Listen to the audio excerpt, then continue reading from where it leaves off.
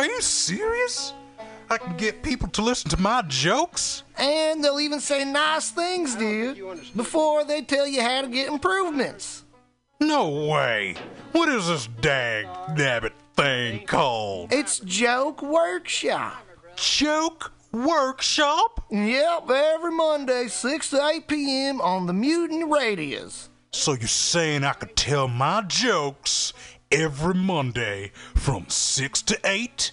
That's what I'm saying. It's the Joke Workshop Mondays, 6 to 8 p.m. at the MutinyRadio. Yahoo! $4.99. San Francisco Mutiny Radio. San Francisco Mutiny Radio. Listen to live streaming radio or download a podcast and you can listen on the go. Listen to live streaming radio or download a podcast and you can listen on the go.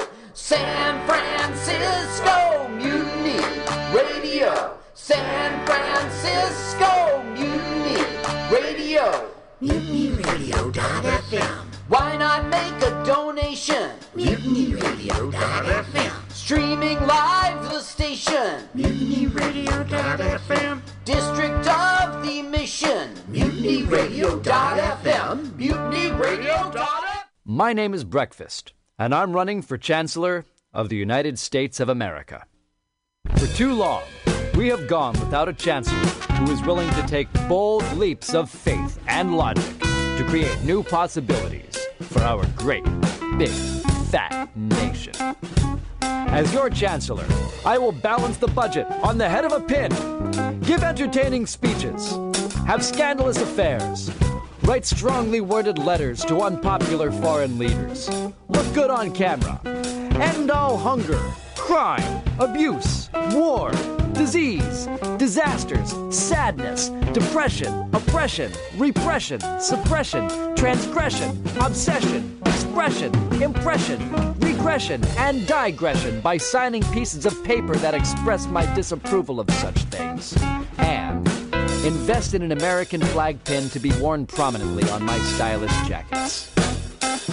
It's time to work together to take the country back from us and return it to ourselves. It's time to turn this country around and drive it into opposing traffic. It's time to take a chance on the Chancellor.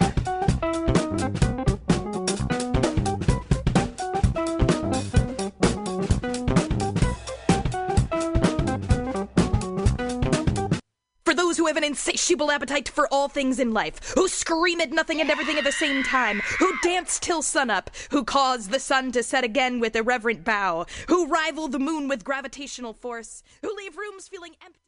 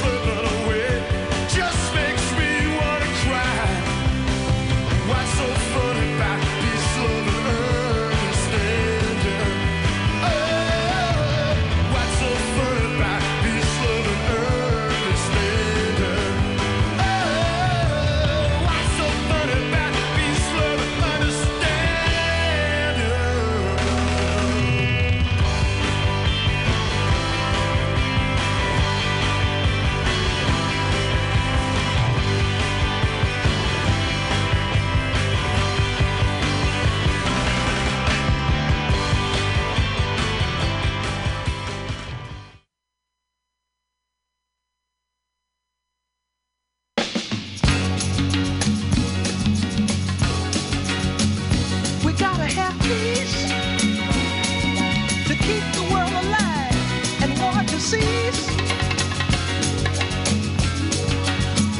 We gotta have joy. True in our hearts with strength we can't destroy. People hear us. Through our voice, the world knows there's no choice. We're begging, save the children, the little ones who just don't understand.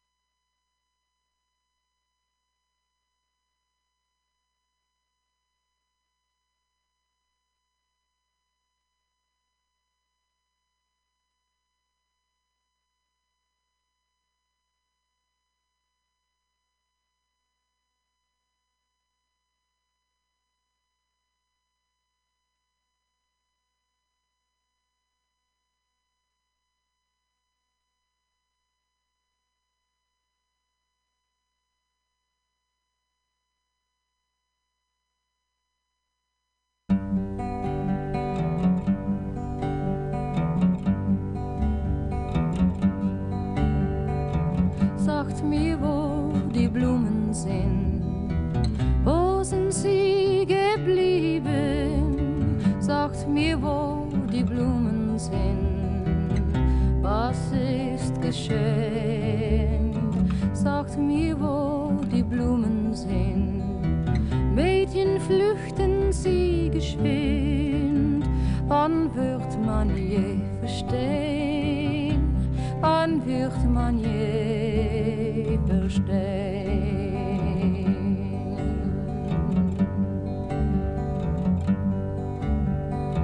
Sagt mir, wo die Mädchen sind.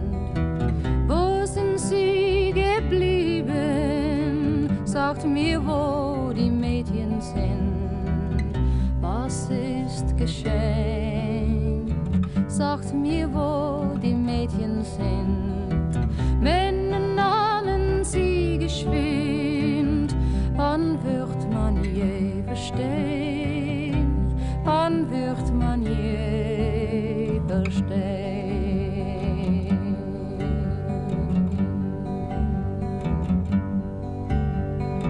Sagt mir, wo die Männer sind. Wo sind sie geblieben? Sagt mir, wo die Männer sind. Was ist geschehen? Sagt mir, wo die Männer sind. Zogen fort, der Krieg beginnt. Wann wird man je verstehen? Wann wird man je verstehen?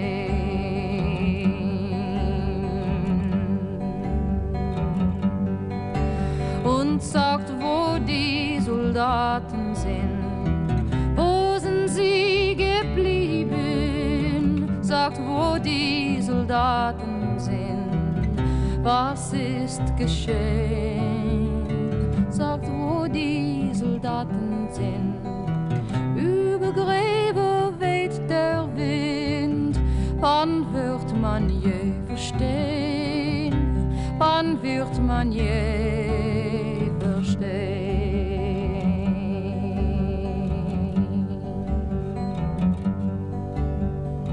Sagt mir, wo die Gräber sind. Wo sind sie geblieben? Sagt mir, wo die Gräber sind. Was ist geschehen? Sagt mir, wo die Gräber sind. Blumen blühen im Sommerwind. Wann wird man je verstehen? Wann wird man je verstehen? Und sagt mir, wo die Blumen sind. Wo sind sie geblieben? Sagt mir, wo die Blumen sind. Was ist geschehen? Sagt mir, wo die Blumen sind. Mädchen pflückten sie geschwind. Wann wird man je verstehen? Wann wird man je verstehen?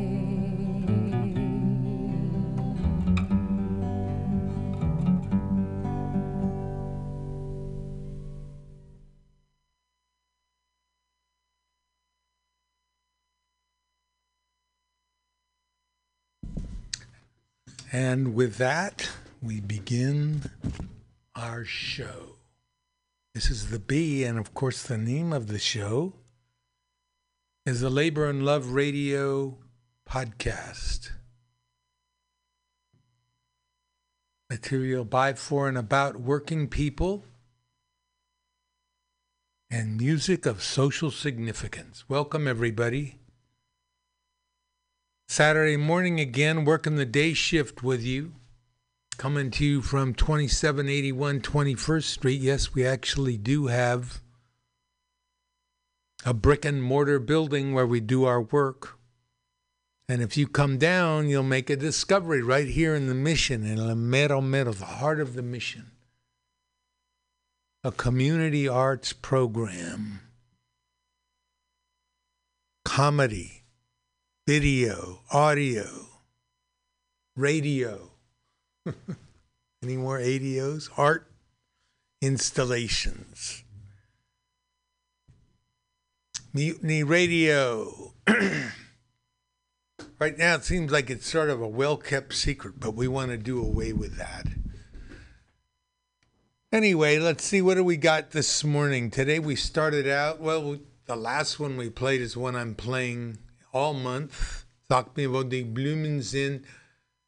Joan Baez's version in German of the famous peace song by Pete Seeger. Before that, we had Curtis Mayfield with We Gotta Have Peace, making all kinds of new discoveries here. You look up peace songs, and what's so funny about Peace and Understanding by Elvis Costello? So those were your opening songs. Welcome to Labor and Love Radio, where we tell you how it is. If one person gets $1 they didn't work for, someone else worked for $1 they didn't get. Probably a whole lot of someone else's, to support the rich. Never but never let anyone into your heart who is not a friend of labor. And when I say labor, I mean you. You want to be on the menu? Me neither. Okay, well, let's get into it. Let's see what we got for you today on the labor beat. Hermann Goering's famous quote about war. Labor history in 2. Nurses furious at the union decision to call off the strike. Kellogg's workers stand strong. John Deere strike ends after workers okay packed with hefty raises. Several songs about peace. Our radio labor. Time for a 4-day work week has arrived. As far as I'm concerned, it arrived a long time ago. Labor Lab is a new website that tracks anti-union and union-busting activities. The Kellogg strike. LeBron James and Eric Cantor. Someone is called LeBron on his sort of blind endorsement of the Chinese government. Section 7 of the National Labor Relations Act, the one that everybody should know by heart, back and forward, inside out. Mind-blowing political potential of a college football players union. How about that, huh?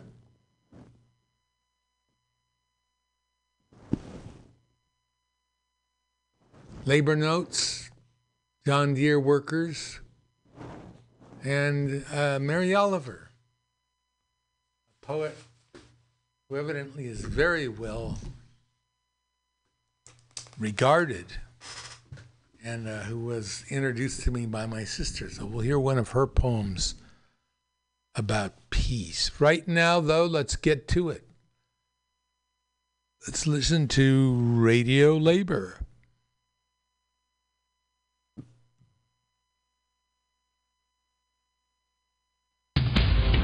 This is Solidarity News on Radio Labor. This is a Radio Labor World Report recorded on Friday, November 19th, 2021. I'm Mark Boulanger. In the report this week, the pandemic has cost women workers $800 billion in lost income. How unions are fighting for an international law banning sexual violence and harassment at work. The Labor Start report about union events and singing. A woman's place is in her union. We organize and stand for equal rights. This is Radio Labor. Women workers have been hit especially hard by the pandemic. C. Marie Ainsborough has a report. Because of the pandemic, women around the world have lost $800 billion in income. That's the combined GDP of 98 countries. To better understand the situation and to devise solutions for moving forward, the International Labour Organization and Sweden jointly sponsored a webinar on what needs to be done to help women workers as countries counter the effects of the pandemic. One of the speakers in the webinar was Kathy Feingold, the International Director of the AFL-CIO Labour Federation in the United States. She mentions the International Trade Union Confederation. The ITUC is the organization which represents national union centers such as the AFL-CIO at the world level. The pandemic really brought together a set of crises. They were intertwined: income, gender, racial inequality, the climate crisis. We have everyone at the COP, and I'm just getting the readouts about the work we've done to get just transition pledges, which I think will be key to women workers. We also saw attacks on civil society spaces and democracy, which has really impacted women workers in many countries around the world. So all of these crises have had an impact on gender equality.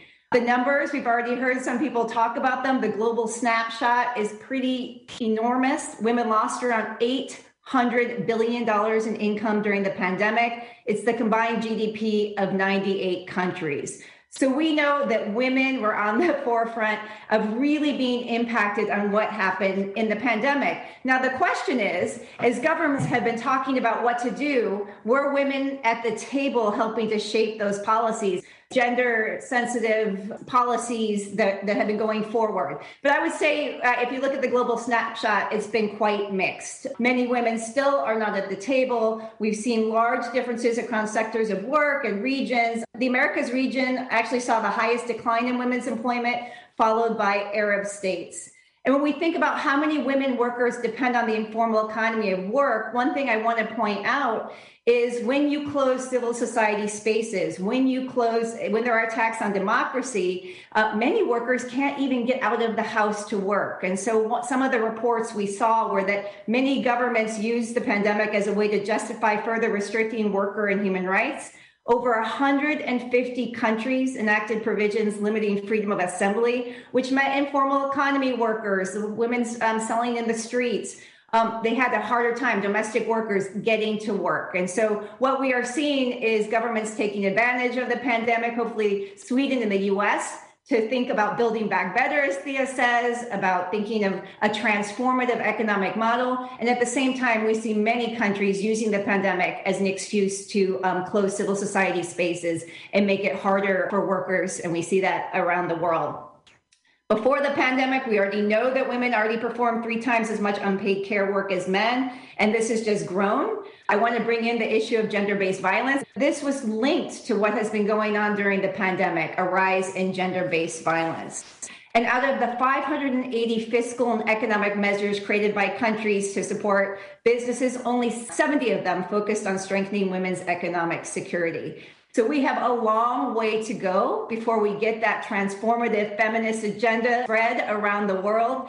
Let me tell you what we're calling for in the global labor movement. I also wear another hat at the International Trade Union Confederation as deputy president, and we've come together demanding the creation of millions of decent care jobs, the formalization of informal care jobs, recognizing the rights of all care workers to decent work and working conditions, the right to collective bargaining, access to public quality care services, and we've heard this from others, investing in care, health, education, child care. Millions of new jobs can be created in the care economy. I want to highlight a few good examples because we've said some negative examples. Here's some good examples of what we'd like to see replicated around the world. Many governments have actually increased the compensation of healthcare workers, many of them women, through allowances and additional grants, either on a permanent basis like France or temporary basis, Argentina, Canada, Italy, and other countries. Australia and South Korea increased the availability of childcare facilities for unemployed parents and low-income families. Unions are lobbying their governments to ratify a law created by the International Labour Organization on sexual violence and harassment at work. Many are working to support the ILO's Convention C-190 even before their countries ratify it. Here again is C. Marie Ainsborough.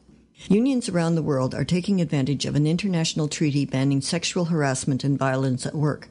The treaty is Convention C-190 of the International Labour Organization. The ILO is the United Nations agency specialized in matters of work in the world. To come into effect, a treaty must be ratified by a country. But unions are using the existence of the treaty to fight sexual harassment and violence even before ratification. Shauna Bader-Blau of Solidarity Center in the United States recently highlighted C-190 in the Center's podcast. Ms. Bader-Blau is the host of the podcast and also executive director of the Center. She talked to the head of the Department of Women and Youth of the Nigerian Labour Congress. Even before governments act on C-190, some unions are taking steps to ensure workers benefit from the incredibly powerful rights it provides. In Nigeria, where unions are also making C-190 real, textile workers, market vendors, and others are gaining a stronger voice at work. My guest today, Rita Guit, will tell us how. Rita leads the Nigeria Labour Congress's Department of Women and Youth and is the secretary of the NLC's National Women's Commission. Rita Guit in Nigeria with the Nigerian Labour Congress. Welcome to the podcast. Thank you very much, Sister Shauna. Over the course of this podcast, we've been doing a lot of coverage of Convention C-190, the great new convention at the international level. It's a treaty that says there should be no more violence and harassment in the world of work. One thing we know is that violence and harassment exists in the world of work, and gender-based violence is extremely common in workplaces. You've been doing some surveys and speaking to workers in Lagos and Abuja. I know you spoke to maybe 900 workers or so. I wonder if you could tell us, what were some of the results of that survey? What did you learn when you talked to these workers? First of all, I would say I'm excited to be on this program, and once more to say excited about the convention C-190 and all that it has for us as workers, and ensuring that we have a workplace that is free from any form of violence and harassment. And to say that once that convention was adopted, we were excited and we started work immediately. Because before then, we were doing advocacy in support. And once it was adopted, we continued to strengthen that our campaign to make sure ratification. But when we got to the level of discussions as pertaining ratification, then we had this challenge. That we asked people to deny the existence of gender-based violence and harassment in the workplace, even though we know of its prevalence and all of that. So we needed to do something to come out with some evidence to show that it exists. So we decided to do research with the support of the Solidarity Center. The research, there were 19 women that went out for this research. At the end of the day, we were able to interview 919. We were consciously trying to break the silence of this gender-based violence and the lack of awareness that is there. The result that we found was really, really amazing, because we now discover that there is no place free from gender-based violence and harassment, that it existed in all. The research results were amazing. No age or sector is free from the menace of gender-based violence. About 57.5% of the 919 women interviewed experienced gender-based violence at work. 57%. Yes. And then about 52.2 had been threatened either by text messages or on their way to or from work. Here with his report about union events is Labour Start correspondent Derek Blackadder. This week, our top stories section included links to coverage of the incredibly durable union-led movements for democracy in Belarus and in Sudan. In Belarus, the labor movement last week marked a full year of struggle against what is often called the last dictatorship in Europe. At the same time, Sudanese trade unions continue to be targeted by the military. Dozens of union activists have been arrested, injured, or killed as the mass protests there are not just continuing, but are escalating. We also carried stories about the ongoing analyses by trade unions of the effects, if any, of the COP26 agreement, the announcement of a Black Friday strike against Amazon in 20 countries, how European unions are pushing back against the far right's attacks, and workers' rights developments in the lead-up to the 2022 World Cup in Qatar. For our Working Women page, our volunteers found stories about the growing anger in New Zealand at the lack of progress towards pay equity. From the 15th of November to the end of the year, New Zealand women will essentially be working for free given the gender pay gap in that country. We also covered the launch of a campaign against gender violence in the workplace by the Centre of Indian Trade Unions, and what Thai sex workers are doing to make their work safer. A small sample of the stories appearing on our health and safety page in Newswire this week includes coverage of legal decisions regarding mandatory vaccine policies in Canadian, Australian, USian, and French workplaces. We also covered the reaction of Brazilian unions to an attack on occupational health and safety laws, and a tribute to education workers and students killed by COVID-19, which was organized last week by a Japanese teachers union. Our photo of the week is from Education International, the global union federation for unions representing education workers around the world.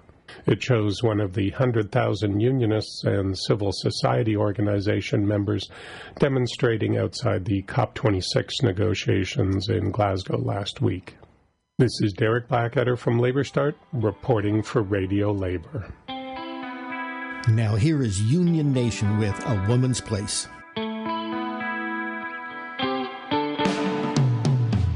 A woman's place is in her union. We organize and stand for equal rights. Hardships and discrimination, ongoing battles we continue to fight. Dedicated to get the job done. A woman's place is in her union. Fearless and productive, embracing and strong. I'm a union woman, and this is where I belong.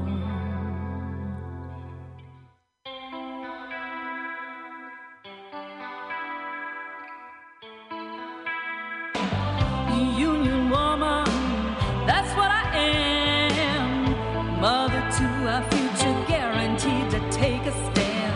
A union woman, on me you can depend. I'll lift you up when you need a helping hand. Walk with me, brothers and sisters in this nation. Let the world know about our situations. We'll overcome all the evils in the workplace and make this world better for the union race. Dedicated to get the job done. A woman's place is in her union.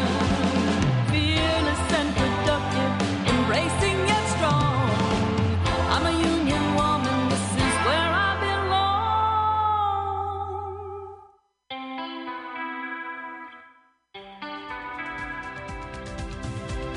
And that's it. Labor news you can use. You can listen to our daily newscasts and features at radiolabor.net.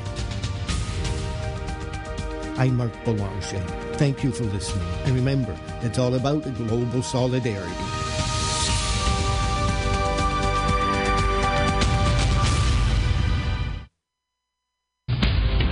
This is Solid.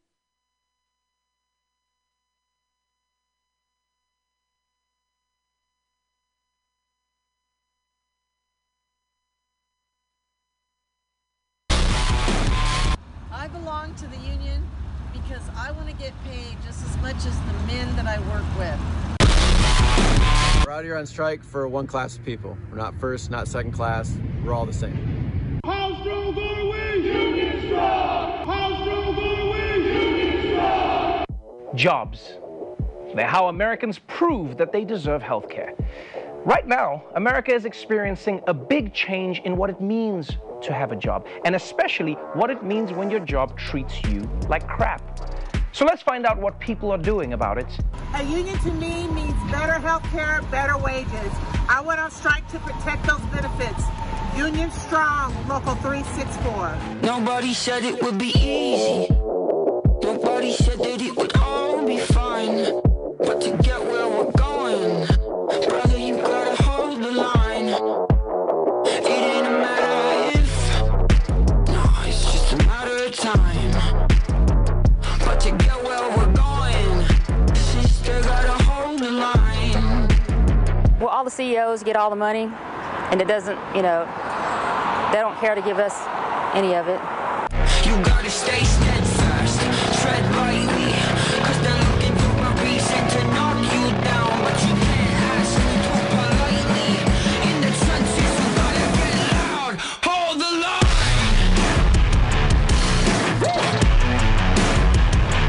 Hold the line. Don't pay 'em no mind.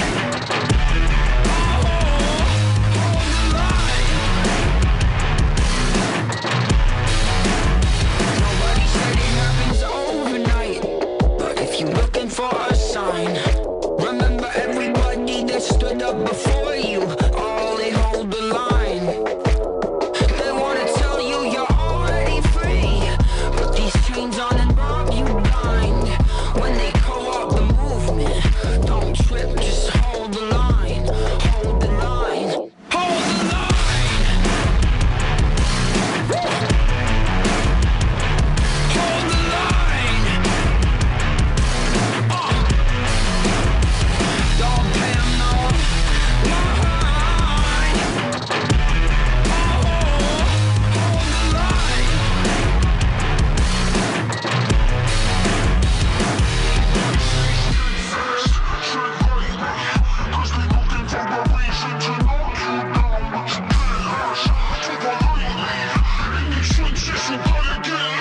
You gotta stay steadfast, tread lightly, 'cause they're looking for a reason to knock you down, but you can't ask too politely.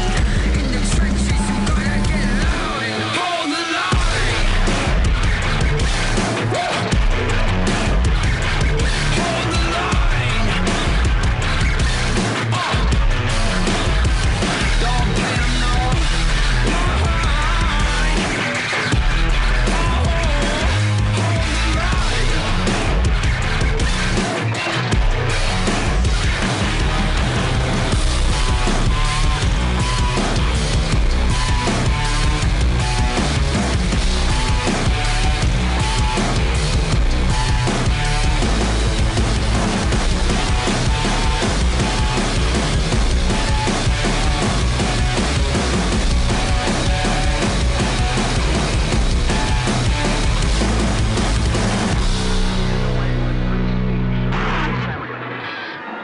Each system did away with a free press, free press, free press.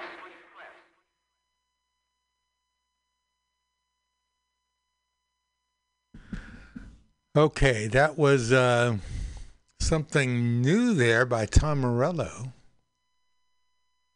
Hold the line. Okay. Tom Morello.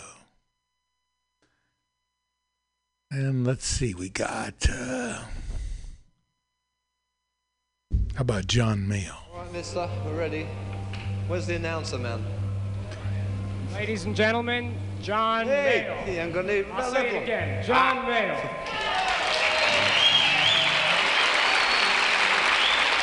That's right. A little more light over here so you can see who's here. That's it. No, that's better. Yeah. Over here on my left, Johnny Armand on tenor, alto, and flutes.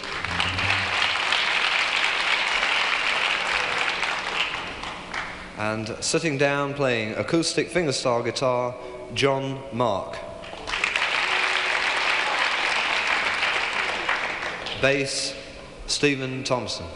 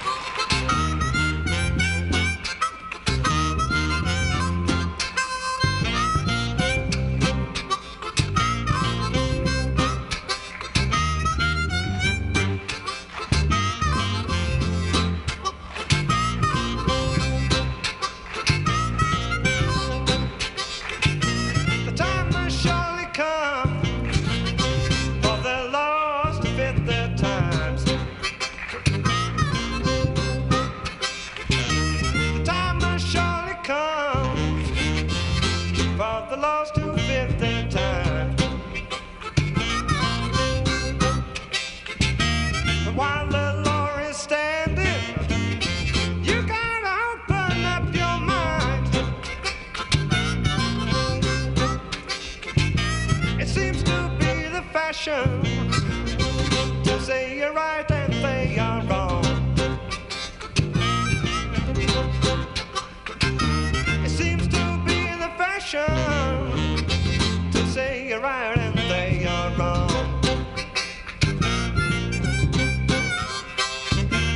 You've got to see both sides. You find yourself in jail for long. You're screaming at policemen, but they only doing a gig. You're screaming at policemen, but they are only doing a gig.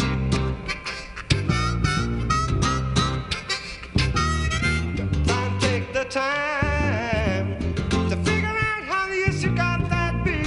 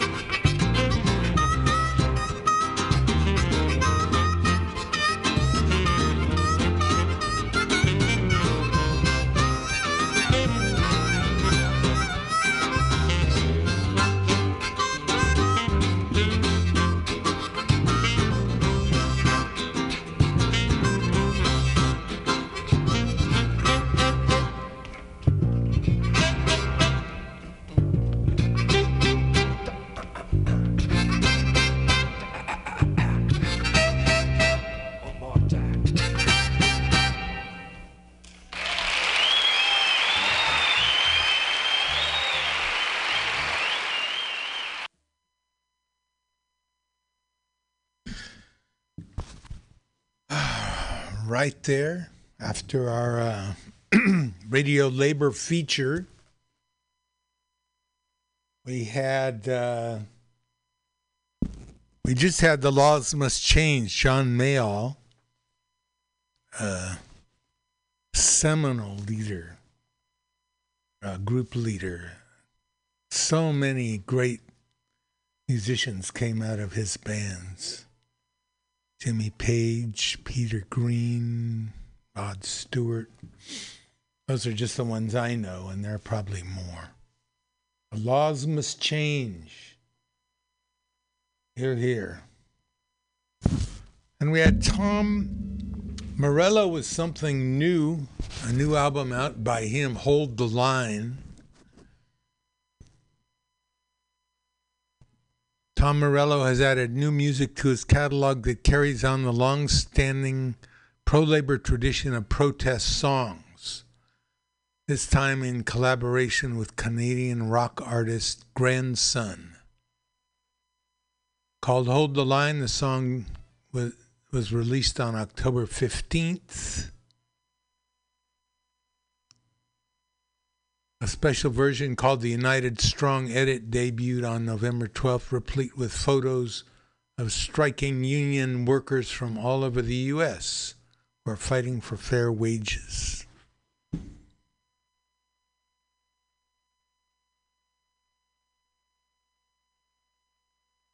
Video's release follows many weeks of national protests against unfair working conditions, with Striketober seeing 10,000 John Deere workers and 1,400 Kellogg workers on strike, plus so many more.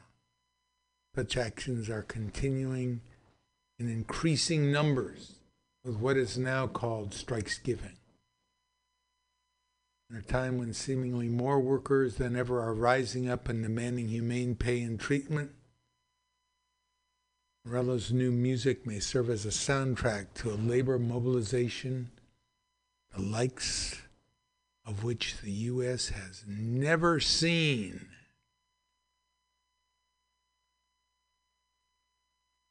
We just had a terrible thing happen. Kyle Rittenhouse, a young man who decided he was going to protect property from rioters, Antifa rioters, quote unquote, people basically protesting the murder of citizens because of their ethnicity. So he went and shot 3 people, killing 2 of them. And he was released. He was exonerated. He had a jury trial. And he's not going to serve a day. He's not going to serve a moment for what he did. Can't say much more than that. America, America, you keep on being yourself. You tell me you're going to change, and you have changed, and you keep on being yourself. Kellogg's workers stand strong as cereal strike stretches on. Battle Creek, Michigan. Last month, 1,400 Kellogg cereal workers went on strike. Their job action came after bargaining over pay, lengthy work days, and benefits hit a wall. Negotiations had been going on for over a year at that point. The strike has included workers from plants in Michigan, Tennessee, Nebraska, and Pennsylvania. President of the BCTGM, Bakery, Confectionery, Tobacco Workers, and Grain Millers International, Anthony Shelton, stated that Kellogg workers have also been threatened with proposals that would remove protections they've had for decades, as well as being threatened with jobs outsourced to Mexico if they did not accept the company's demand. So there it is. Oh, we're all saying, why are jobs leaving the U.S.? Well, there it is.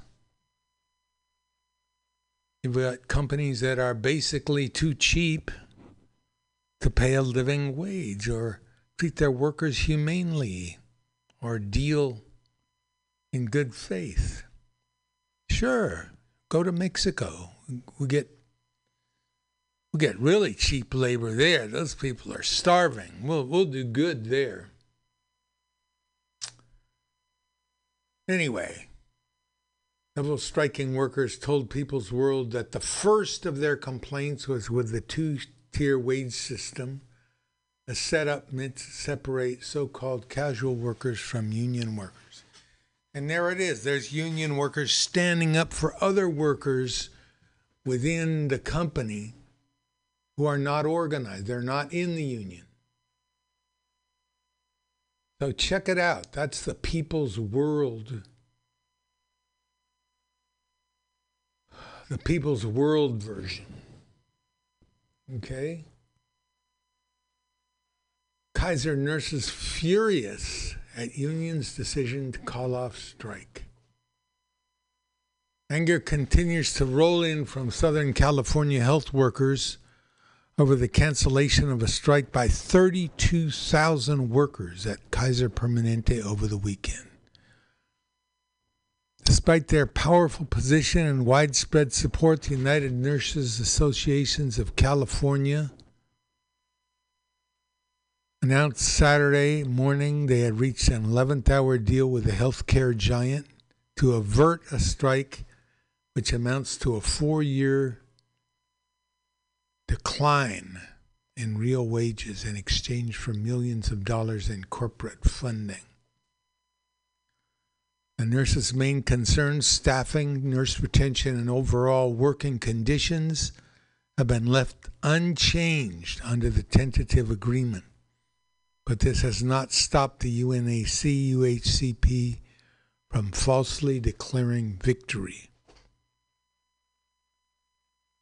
Calling off of the Kaiser strike proved to be the beginning of a general counteroffensive by the pro-corporate union bureaucracy across the country against the growing movement by workers for strike action, rendering critical assistance to the capitalist ruling class at a time when it is extremely vulnerable.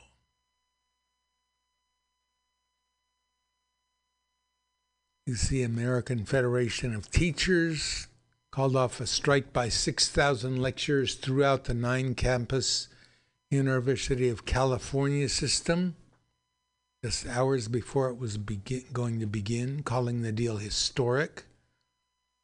Also, Wednesday night, United Workers entered a strike by 10,000 John Deere workers after ramming through a contract which workers had already voted to reject 2 weeks before. More on that in a minute.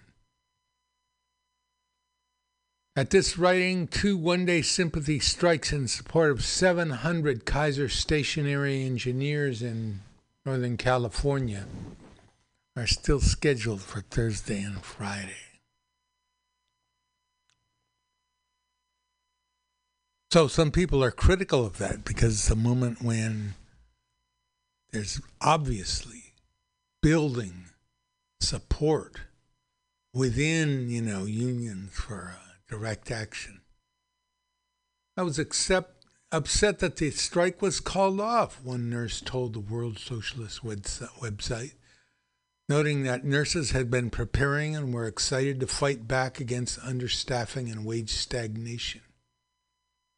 We were going to strike, 30,000 of us. The union should have asked for more. We felt that we could have won. This was my only chance to express my true feelings about Kaiser. And he continues on. That's on the World Socialist website.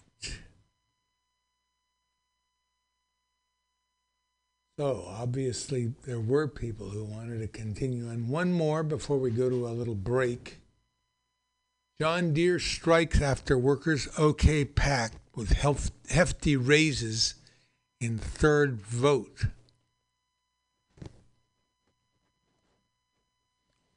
Deere and Company workers, pardon me. We're on CBS News site.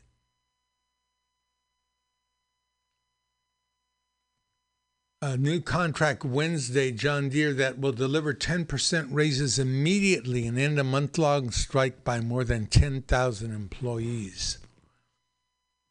United Auto Workers Union said 61% of its members approved the deal with the tractor maker on their third vote, even though this offer was strikingly similar to the one that 55% of workers rejected 2 weeks ago. Deere workers and other unions have been emboldened to ask for more this year because of the ongoing worker shortages and because workers didn't always feel appreciated while working long hours during the pandemic. The latest proposal made only modest changes of the details of Deere's internal incentive pay plan.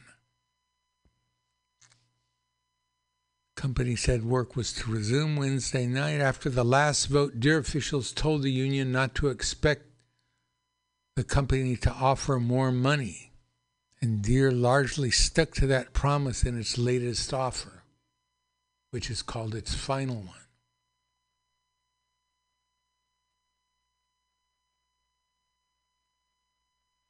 UAW John Deere members did not just unite themselves, they seemed to unite the nation in a struggle for fairness in the workplace.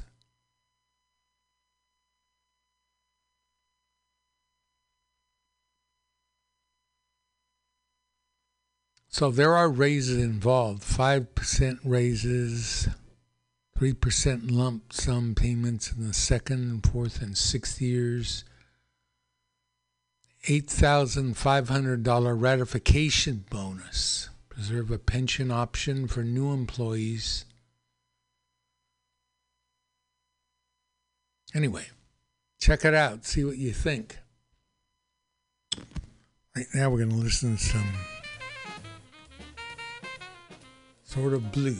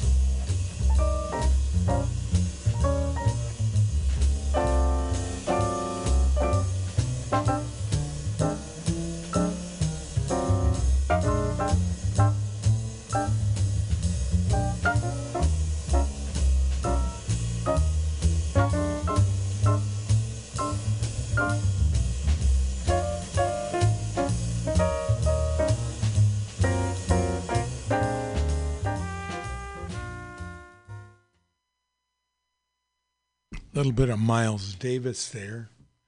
Right now I want to put on something by a renowned Mexican singer, one of the all-time greats.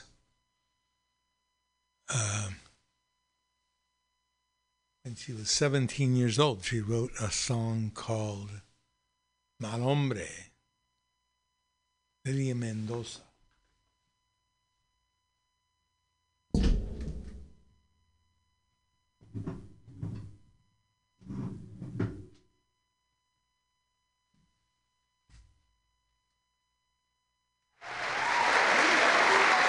Me hacen daño tus manos, me hacen daño tus labios, me hacen daño tus labios que saben fingir. A mi sombra pregunto si esos labios que adoro en un beso sagrado podrán mentir.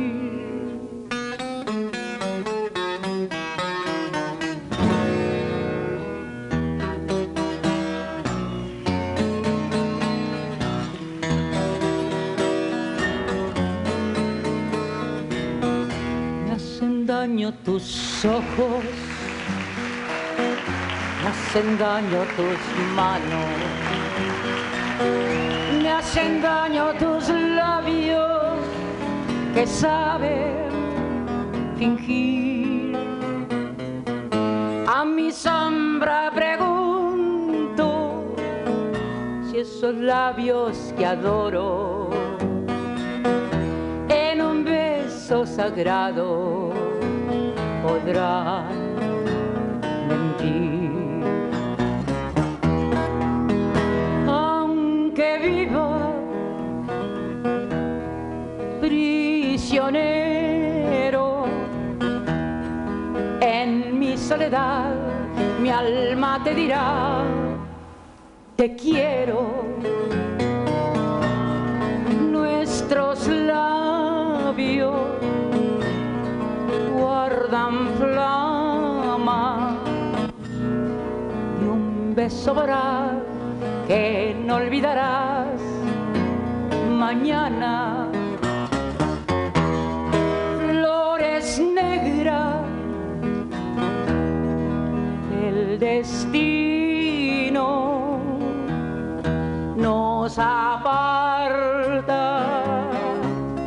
sin piedad, pero el día vendrá en que sea para mí no más.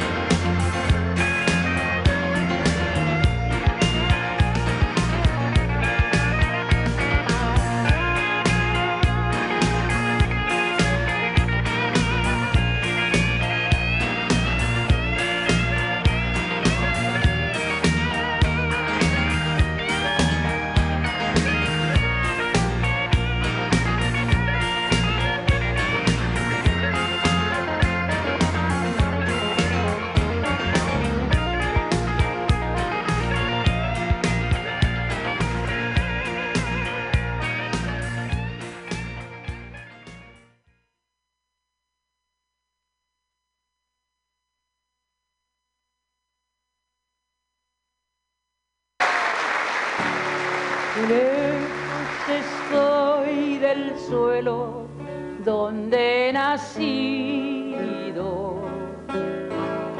Inmensa nostalgia invade mi pensamiento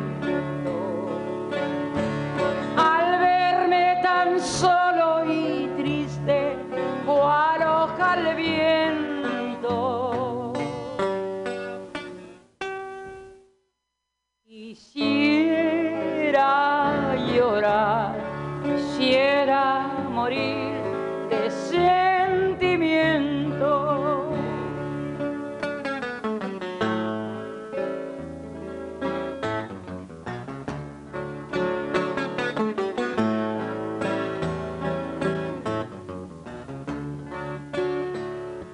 Lejos estoy del suelo donde he nacido.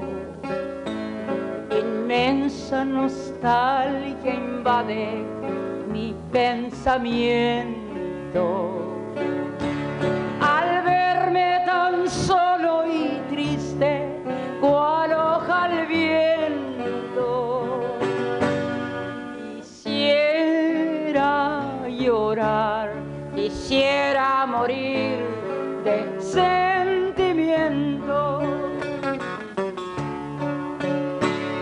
Oh, tierra del sol, suspiro por verte. Ahora que lejos me encuentro sin luz, sin amor. Al verme tan solo y triste, cual hoja al viento, quisiera llorar, quisiera morir de sentimiento.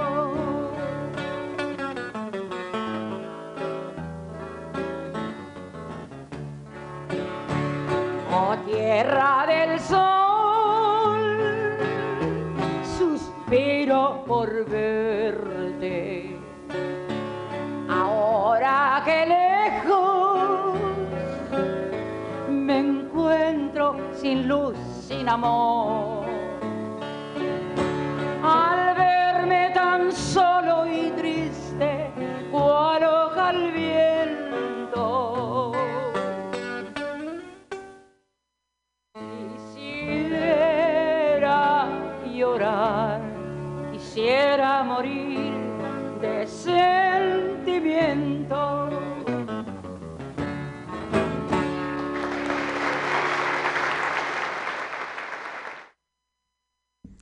That was Lydia Mendoza, who at the age of 17 in 1933 wrote one of the greatest all-time classic Mexican songs, Mal Hombre. I play it all the time. It means, well, son of a bitch. It means bastard. It means, it translates literally as bad man, but that's not the half of it. Mal Hombre. Okay, that one she just sang was Canción Mixteca. Put that record on sometime. Go to Mexico and put that record on, or in a Mexican bar anywhere, and watch everybody start to cry. It's such a beautiful, touching song about someone who's far away from his Tierra del Sol, the sunny country, Mexico, and he's thinking of Mexico and how beautiful it is. Bob Dylan, Man of Peace, from his 1983 Infidels album. And first there we had Lydia Mendoza with Flor Negra, and beautiful line, your kisses wound me. Now what's that about, huh? Let's see. What best songs about?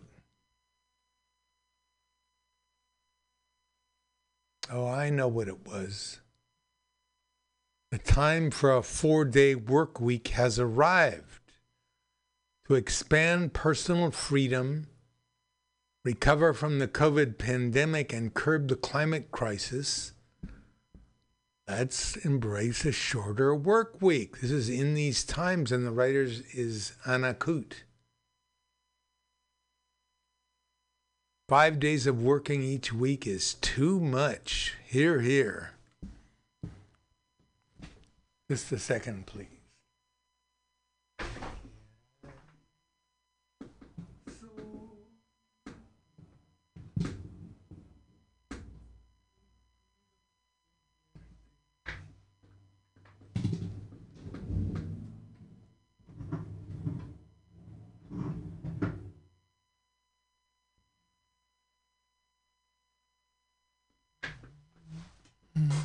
Okay. I want to get a little background. In late July, as he introduced a groundbreaking proposal for a 32-hour work week to Congress, Representative Mark Takano, Democrat of California, declared Americans should have more time to live their lives, not just work. With workers returning to the job as certain COVID-19 restrictions were lifted, Takano noted that many people will want to work fewer hours instead of going back to normal. My colleagues and I at New Economics Foundation have been arguing that it's time to move to a shorter work week. As we show in our new book, A Case for a 4-Day Week, growing evidence suggests reduced work time is good for human well-being, good for the environment, and good for the economy. We've grown used to being told a 4-day work week is too radical and can't be done, but all that's starting to change. Since COVID struck in winter 2020, for many workers, going into the office for a full 5 days a week has become the exception rather than the rule. The number of workers who know what it feels like to have more free time has risen dramatically. Can't put the toothpaste back in the tube, as Cesar Chavez used to say.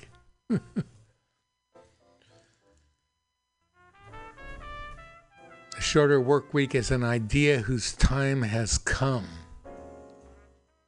It will help post-COVID recovery. It's a strategy for long haul, foundation stone for transitioning to a fairer and more sustainable economy. Can reduce stress and anxiety and improve physical health. Check it out. It's on In These Times, and the arguments are solid. Okay, there's no reason why we shouldn't go to a 4-day work week, except that what we're doing now is making the rich richer, and they're not going to want to change that.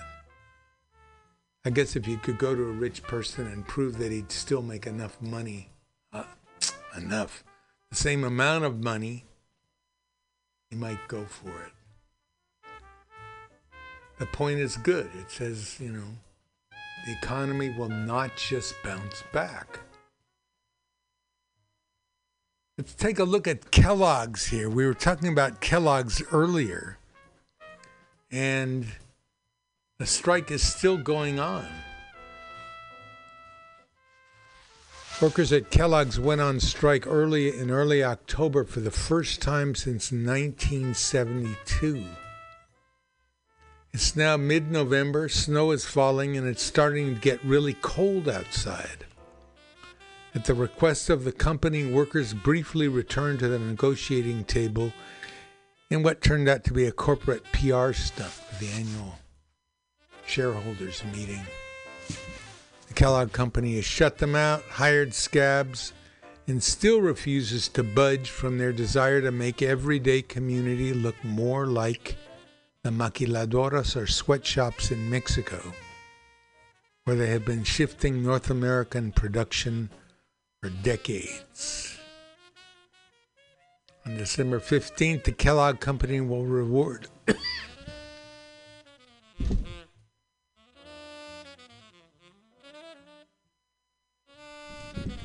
its individual investors on Wall Street who own about 88% of the stock by paying them out another quarterly dividend of 58 cents a share, totaling nearly $198 billion.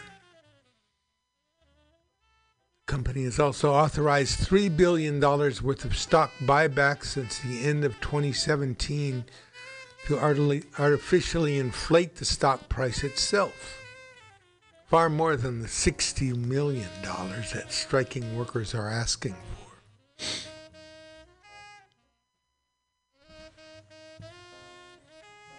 Kellogg Company, which was once the largest employer and cornerstone for the local middle class, today employs 390 brave workers who are up against a powerful three-headed monster, as most in Battle Creek could describe.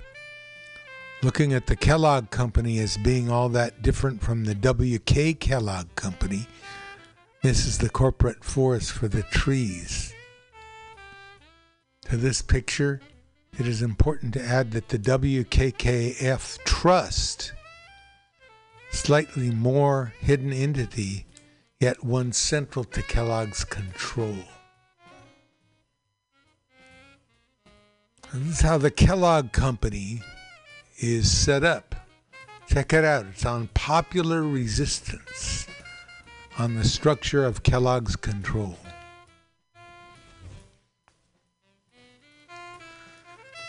Now, over the years, we've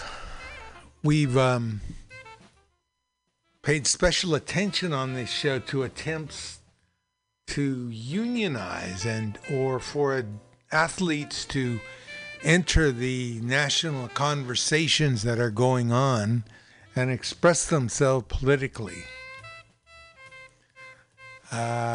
Remember LeBron James, most famous basketball player now, getting his teammates to wear hoodies supporting Trayvon Martin. Well, here's someone who's attacking LeBron James. Enes Kanter passed Los Angeles Lakers superstar LeBron James without exchanging a word during pregame warm-ups on Friday night, but the Boston Celtics center's sneakers were more than enough. One of Kanter's sneakers featured James' likeness being crowned by Chinese President Xi Jinping. The other read, "I am informed and educated on the situation," a reference to James' 2019 comments in the wake of then Houston Rockets general manager Daryl Morey's tweet in support of protests in Hong Kong. Kanter says, "Money over morals for the king."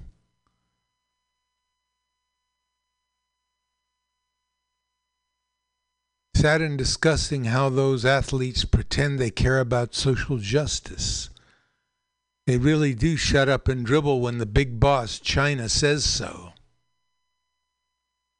James has a line of custom sneakers designed by Chinese artist Badiou Cao. Did you educate yourself about the slave labor that made your shoes? Or is that not part of your research? James said he had not spoken to Kanter. I don't give too many people my energy. He's not definitely someone I would give my energy to. He's trying to use my name to create an opportunity for himself. I definitely won't comment too much on that.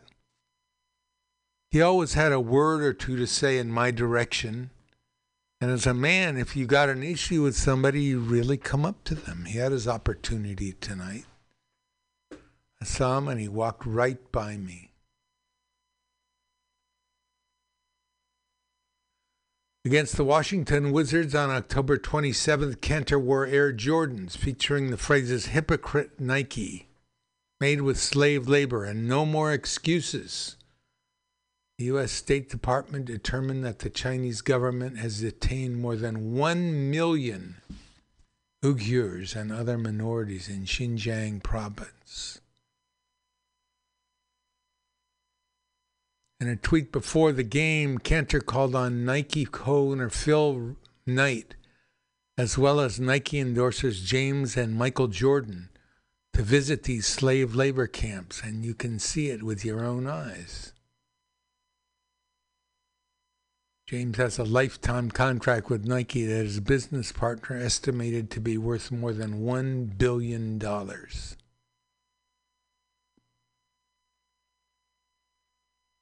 At any rate, someone attacking the king.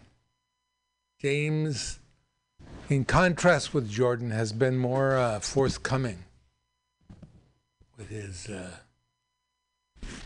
criticism of, for example, police murders of young black men and others.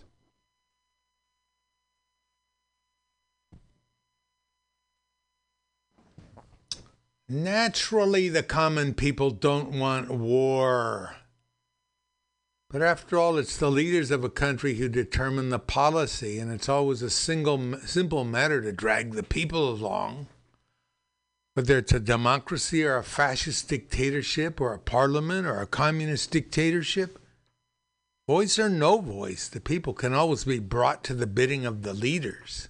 That is easy. All you have to do is tell them they're being attacked and denounce the pacifists for lack of patriotism and exposing the country to danger. Works the same in any country. Why should one poor slob, why should some poor slob on a farm want to go off and fight a war when the best he can hope for is to come back whole? Of course, the people don't want war.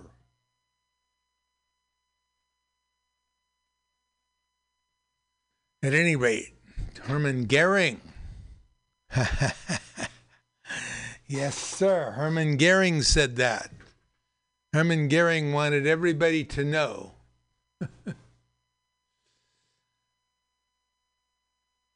Okay.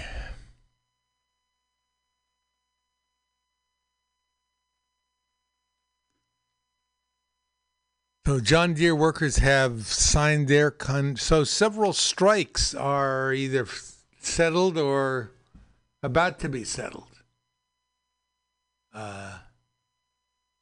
After overwhelmingly turning down the contract, the Deere workers voted 61% to 39, I'm assuming. 61 to 39 to accept it. This is the B, and we're coming on up now to our last half hour. And what I want to do is find these speeches. I have a set of speeches. And great speeches of all time, something like that. At any rate.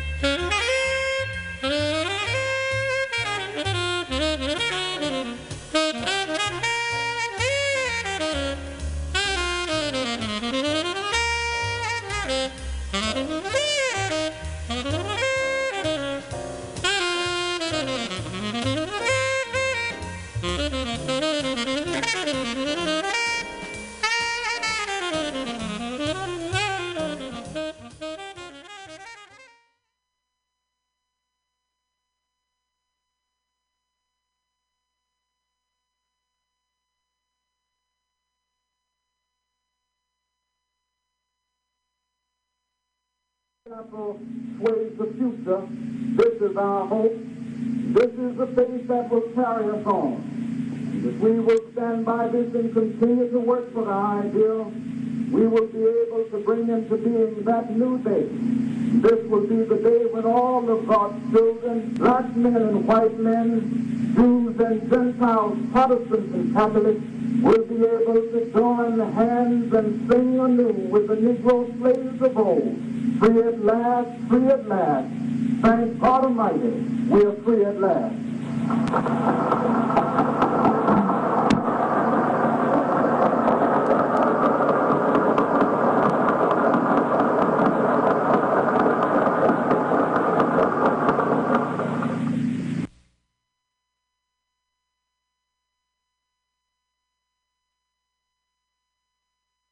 Find themselves walking the streets in search for jobs that do not exist. In this other America, millions of people are forced to live in dilapidated, substandard housing conditions where they do not have wall-to-wall carpet, but where they all too often have wall-to-wall rats and roaches.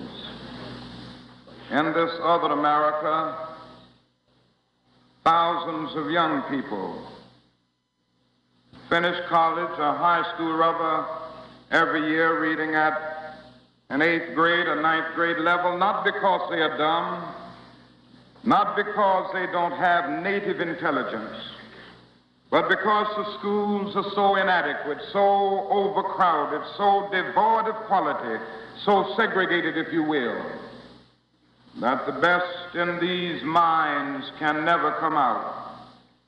And I guess the most critical problem in the other America is the economic problem. For in this other America we find some 40 million of our brothers and sisters perishing on a lonely island of poverty in the midst of a vast ocean of material prosperity. Unemployment,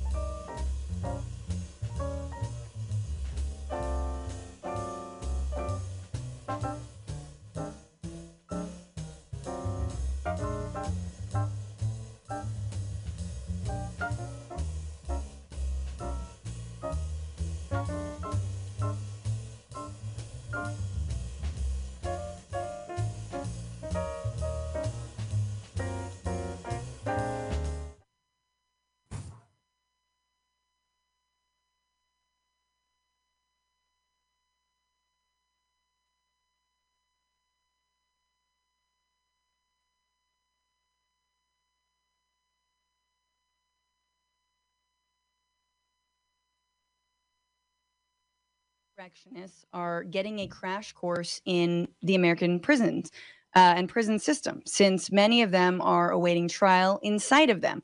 And it turns out conditions are bad, and they want to speak to the manager of the prison industrial complex, okay?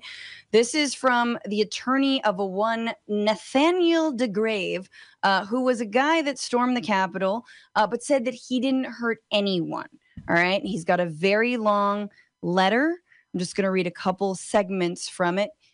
This is from his lawyer, and it goes, as a political prisoner in pod C2B, which I immediately read as CB2, and I was like, what? You got CB2 shit up there? That's cool. At the DC dock, otherwise known as DC's Gitmo, the conditions here for January 6ers have been inhumane. In fact, some inmates are even begging to be transferred to Guantanamo Bay, where they have more acceptable standards. I feel like you took the wrong thing away from that Michael Moore doc, but okay. They're like, they've got healthcare. Okay, rusty pipes, dirty water that flows from these sinks. White rags turn brown when exposed to the water from our faucets. And you know how much they hate brown things and people. We're undergoing severe nutritional deficiencies and starvation. For breakfast this morning, I received a tray of flavorless paste, 2 slices of bread, and a slice of bologna. Lunches usually consist of rice and beans, but we'll get cold chicken and beef patties if we're lucky. For dinner, we're sometimes fed a diet of cheese sandwiches and bologna and cheese 4 to 5 times per week. Oh, also, we're forced to undergo humiliating strip searches despite all visitors being thoroughly checked for contraband. Here's on masks, right?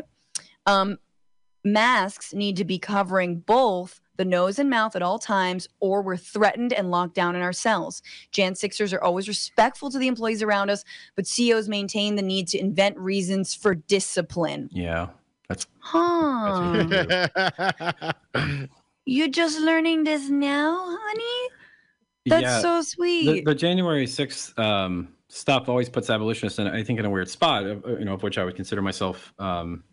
I think, at the same time, it's like, yes, this is a classic example of kind of, they're Columbusing the suffering in prisons like this. They discovered it for the first time. This is obviously routine, and it's frustrating for people who try to bring these things up. Well, now you sort of care. So again, suddenly Tucker Carlson cares about FBI informants for the first time ever. Suddenly other people care about the carceral. And one of the risks of January 6th, which we've talked about on our show, and I think it is a legitimate risk, is that it is being exploited by pro-law enforcement FBI forces to kind of launder their brand post George Floyd uprisings. That they are going to use this as a way of showing, look, the FBI, again, 2 weeks before J. Edgar Hoover, 2 weeks after, rather, J. Edgar Hoover sent blackmail to Martin Luther King in 1964, a couple weeks before he won the Nobel Peace Prize, they sent blackmail, anonymous mail telling him to kill himself. 2 weeks later, he met with MLK and they had a press conference and he talked about how they were going to fight the KKK, right? This is the double game the FBI has been doing for years. It is a fundamentally, like all law enforcement agencies, a fundamentally white supremacist institution. And the line between their informants in these groups and their actual participation in the groups is sometimes very blurry. And at one point, as much as 20% of the KKK in the 1960s was full of FBI informants. Yeah. And also it needs to be said that a lot of, like, I totally agree with you, obviously, that I don't think we need to use this as an excuse to create more informants and more, like, robust, surveillance agencies. But, like, hella law enforcement were part of that's the thing, too. And so you're like, so they have incentive to act like they're both the cause. They need to, again, whitewash their role because there were so many law enforcement. I think it's, at this point, scores of example. There are threads, where they show like multiple, Houston, Bexar County, New York. I mean, so many police people were involved because the police are fundamentally fascist and white supremacist institutions. Right. So of course, it's very obvious that they would be heavily involved in a fascist a coup attempt or push or whatever sort of term one wants to use. And then they sort of turn around and say, oh, no, the FBI is somehow not the racist institution. We're going to solve the problem. And I think that fundamentally creates a bit of a problem for liberals because you want to thread the needle of saying, look, you can't have attempted coups. There has to be accountability, especially, this because they're going to keep doing it, right? Yeah. They're going to keep doing this every 2 years, every 4 years. They're going to deny election results, stir up the masses. And sometimes you're going to have to eat bologna. And I do want to go back into this. I do have to go back into the story. I want to get more to this because this guy, Nathan says he's innocent, y'all. His goal was never to, he said he didn't destroy property. He didn't steal anything. Our goal was to make a documentary and get likes and shares. I want to get likes and shares. Now, what does Nathan look like? Who's this guy?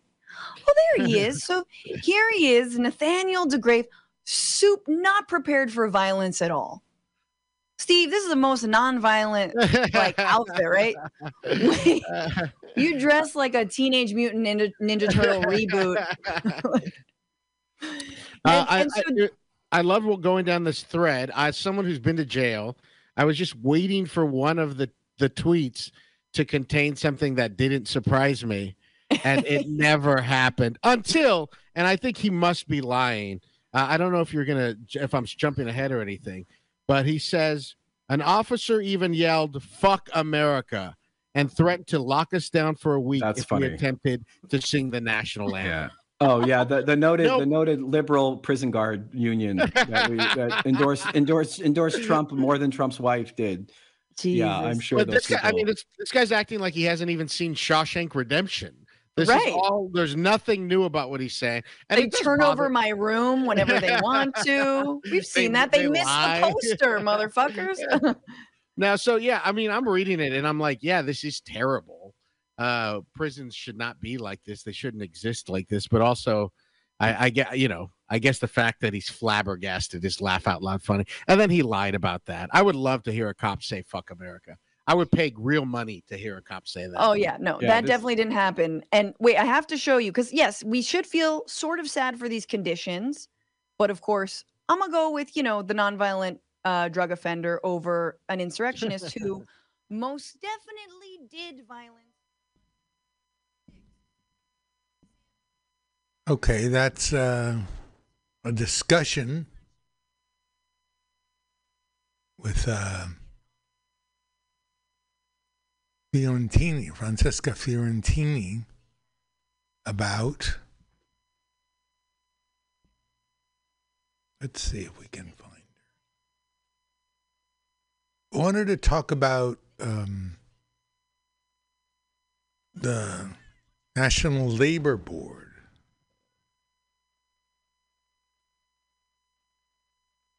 Okay, let's see here.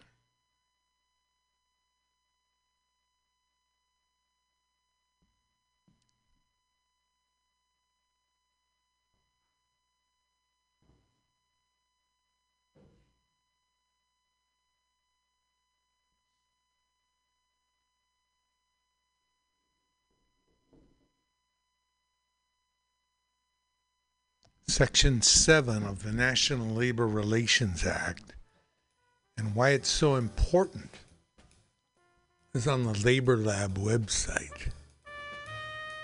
The National Labor Relations Act dictates the labor interaction between employers. Here's Section 7. Employees shall have the right to self-organization, to form, join, or assist labor organizations, and to bargain collectively through representatives of their own choosing, and to engage in other concerted activities for the purpose of collective bargaining or other mutual aid or protection, and shall also have the right to refrain from any or all such activities. The ability to engage or not engage in these actions is protected by the NLRA and enforced by the NLRB. Labor School, essential details of Section 7, and we'll get to that next week. Right now, it's about time to go.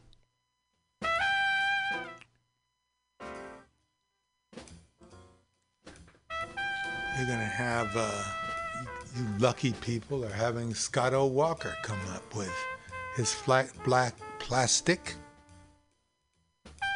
Give Scott O. all your attention. Remember, if one person gets $1 they didn't work for, someone else worked for $1 they didn't get. If you don't have a seat at the table, the negotiating table, that is, where you work, you're on the menu.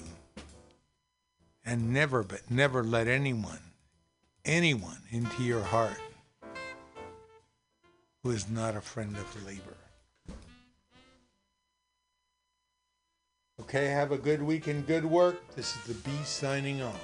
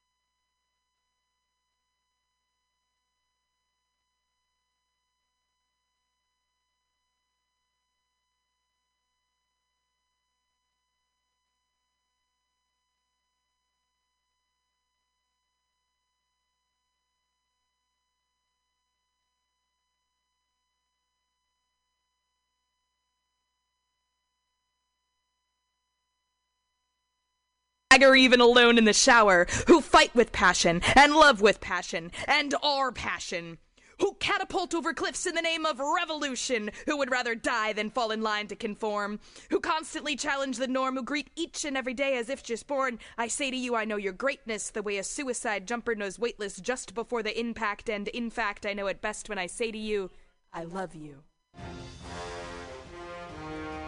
Are you tired of swimming through a sea of podcasts? Are ye on a raft without a paddle? Well, gather around me, sea dogs, and get aboard me pirate ship as we set sail for the seas of MutinyRadio.fm. From there, you can captain your own pirate ship as you sail through over 44 different shows for all of your listening pleasures. They've got live comedy to small business advice, LGBTQ friendly to sports, vinyl to gutter punk. MutinyRadio.fm has the best programming the internet ocean has to offer you. I bet my peg leg on it, or I ain't scurvy shit-faced McRat.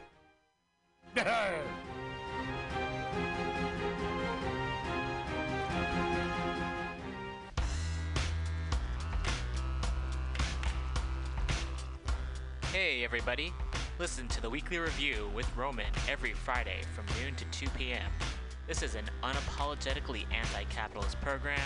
We interview community organizers, activists, and artists. We talk about ways you can take action right now.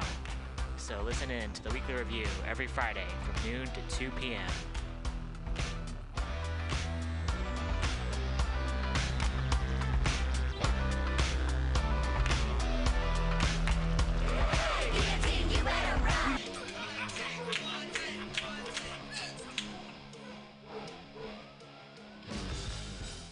Subliminal SF brings you visual and auditory mind control. For the best graphic design, physical merchandise, and live music promotion, go to www.subliminalsf.com and check out their hilarious t-shirts and super cool bands at clubs and bars all over the Bay Area. Subliminal SF creates amazing flyers, posters, and design for every need. So go now to www.subliminalsf.com and experience what this wonderful local business has to offer.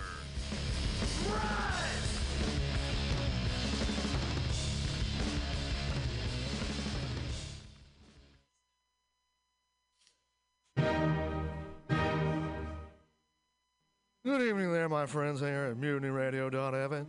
Chester Cashcock here, and giving you my love and regard as well as movies over there. And I just wanted to let you guys know that anytime I go swimming in my vault of rare coins and piles of filthy cash, I can't help but listen to Pamtastic's Comedy Clubhouse every Friday from 8 to 10 p.m. I mean, if anyone who knows anything about comedy knows that Pamtastic's books the best of San Francisco and beyond's underground comics. It's a great showcase, and they have a fun time at Pamtastic's deep in the Mission District, where you can laugh off your tushy for a mere $5 every Friday to 10 p.m. And I laugh because $5, I mean, that's what I use to wipe my tushy with. So to laugh it off for a mere $5 is indubitious. But if you can't make it to Mutiny Radio, well, don't even worry. Don't fret at all. You can simply download the podcast post-show and giggle in the comfort of anywhere, like your Aspen summer home on the mountain ridge with the kayak feeling. So all you got to do is just go to podcastics.pcrcollective.org/Comedy Clubhouse, or you can listen live every Friday from 8 to 10 p.m. as your host Pam Benjamin brings you the best comedy from San Francisco and beyond the universe. And what's better than the universe? It's a cash cock, honey. Yeah.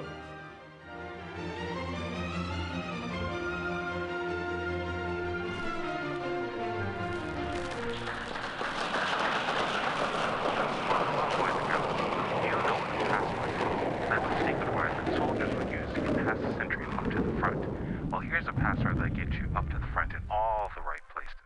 It's cannabis energy. It seems the faster you go, the more cannabis energy you need. So if you want to win, you have to have lots of cannabis energy. And the slowest way I know to get it is just by using Green Army Skincare. Boy, they're just crammed full of cannabis energy. There are more cannabis energy units in one lip balm tube than you use circling the base 10 times or when you ride your bike 4 miles across the city. And it's fast acting. Why, no sooner that you apply some balm to your mouth or pain areas, you practically feel the new strength in your muscles. And what's more, Green Army Skincare is a good, wholesome product. They're made with body-nourishing cannabis and other natural ingredients. So go out there today and pick up some Green Army Skincare products from your local cannabis procurement center. Join thegreenarmy.com.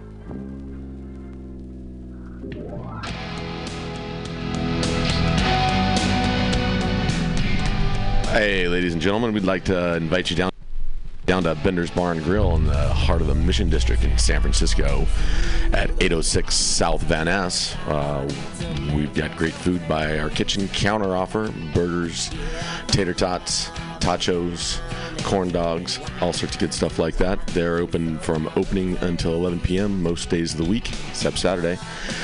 Every Saturday night, we've got live rock and roll, some of the best local bands in San Francisco and touring acts as well. Come on down, 10 p.m. Rock and roll, only night of the week. We have a $5 cover charge, always $5 for live rock and roll. We're open from 4 p.m. until 2 a.m. Monday through Thursday, Friday, Saturday, Sunday, 2 to 2. Come on down, have some drinks with us. We've got Whiskey Wednesday, Tequila Tuesday, difficult and for we always some got the people Steve to McQueen do. special. Shot of bullet bourbon. If this happens to be, unfortunately, is not enough, and your Come down doctor's into our health and patio. safety. It's open in the afternoon, not really in the evening, but a lot of good folks hanging out back there. Come on down, give us a shot, drop by the bar, make some friends. Thanks, folks. Bender's Bar and Grill in the heart of the Mission District, San Francisco, California. With a happy hour every Monday through Friday until 7 p.m. Don't miss it. Go to Bender's Bar. Big supporter of the Mutiny Radio Comedy Festival 2018. Oh yeah, it goes down. Come smoke with your boy. Grinder. Spark is San Francisco's premier cannabis dispensary with a focus on serving and educating patients for 7 years. Spark is dedicated to creating the best in-store experience with its extensive menu, friendly staff, and one of the few cannabis vape lounges in San Francisco. Spark welcomes you to visit its 2 great locations as a medical patient or for recreational adult use in 2018. Spark is located at 1256 Mission Street between 8th and 9th, and at 473 Haight Street at Fillmore. Both locations are open until 10 p.m. every night. Spark staff looks forward to serving you. Coming at these bitches and all these snitches, hitting switches, going rags to riches.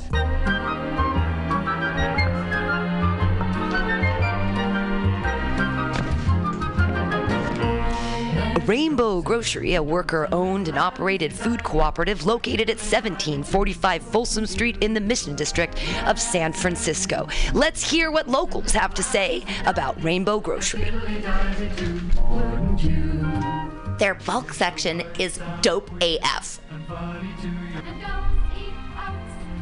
I love their variety of cheese and home decor items and this unique items that you can't find anywhere else. Their cheese section is insane.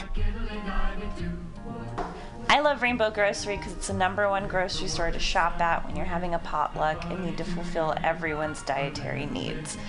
They don't have meat. Rainbow Grocery Cooperative, an amazing San Francisco staple since 1975. Can't you see? Chicory chick is me.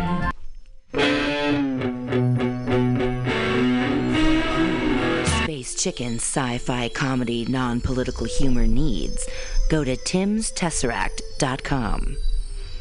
Read fiction about the future of San Francisco after the water wars of 2121 in Jane 6. Ask a Jedi for important life hacks. Eat flesh with the bare exoskeleton Contessa. And check your horror horoscope on Horoscopia. Updated every 3 parsecs. TimsTesseract.com. TimsTesseract.com.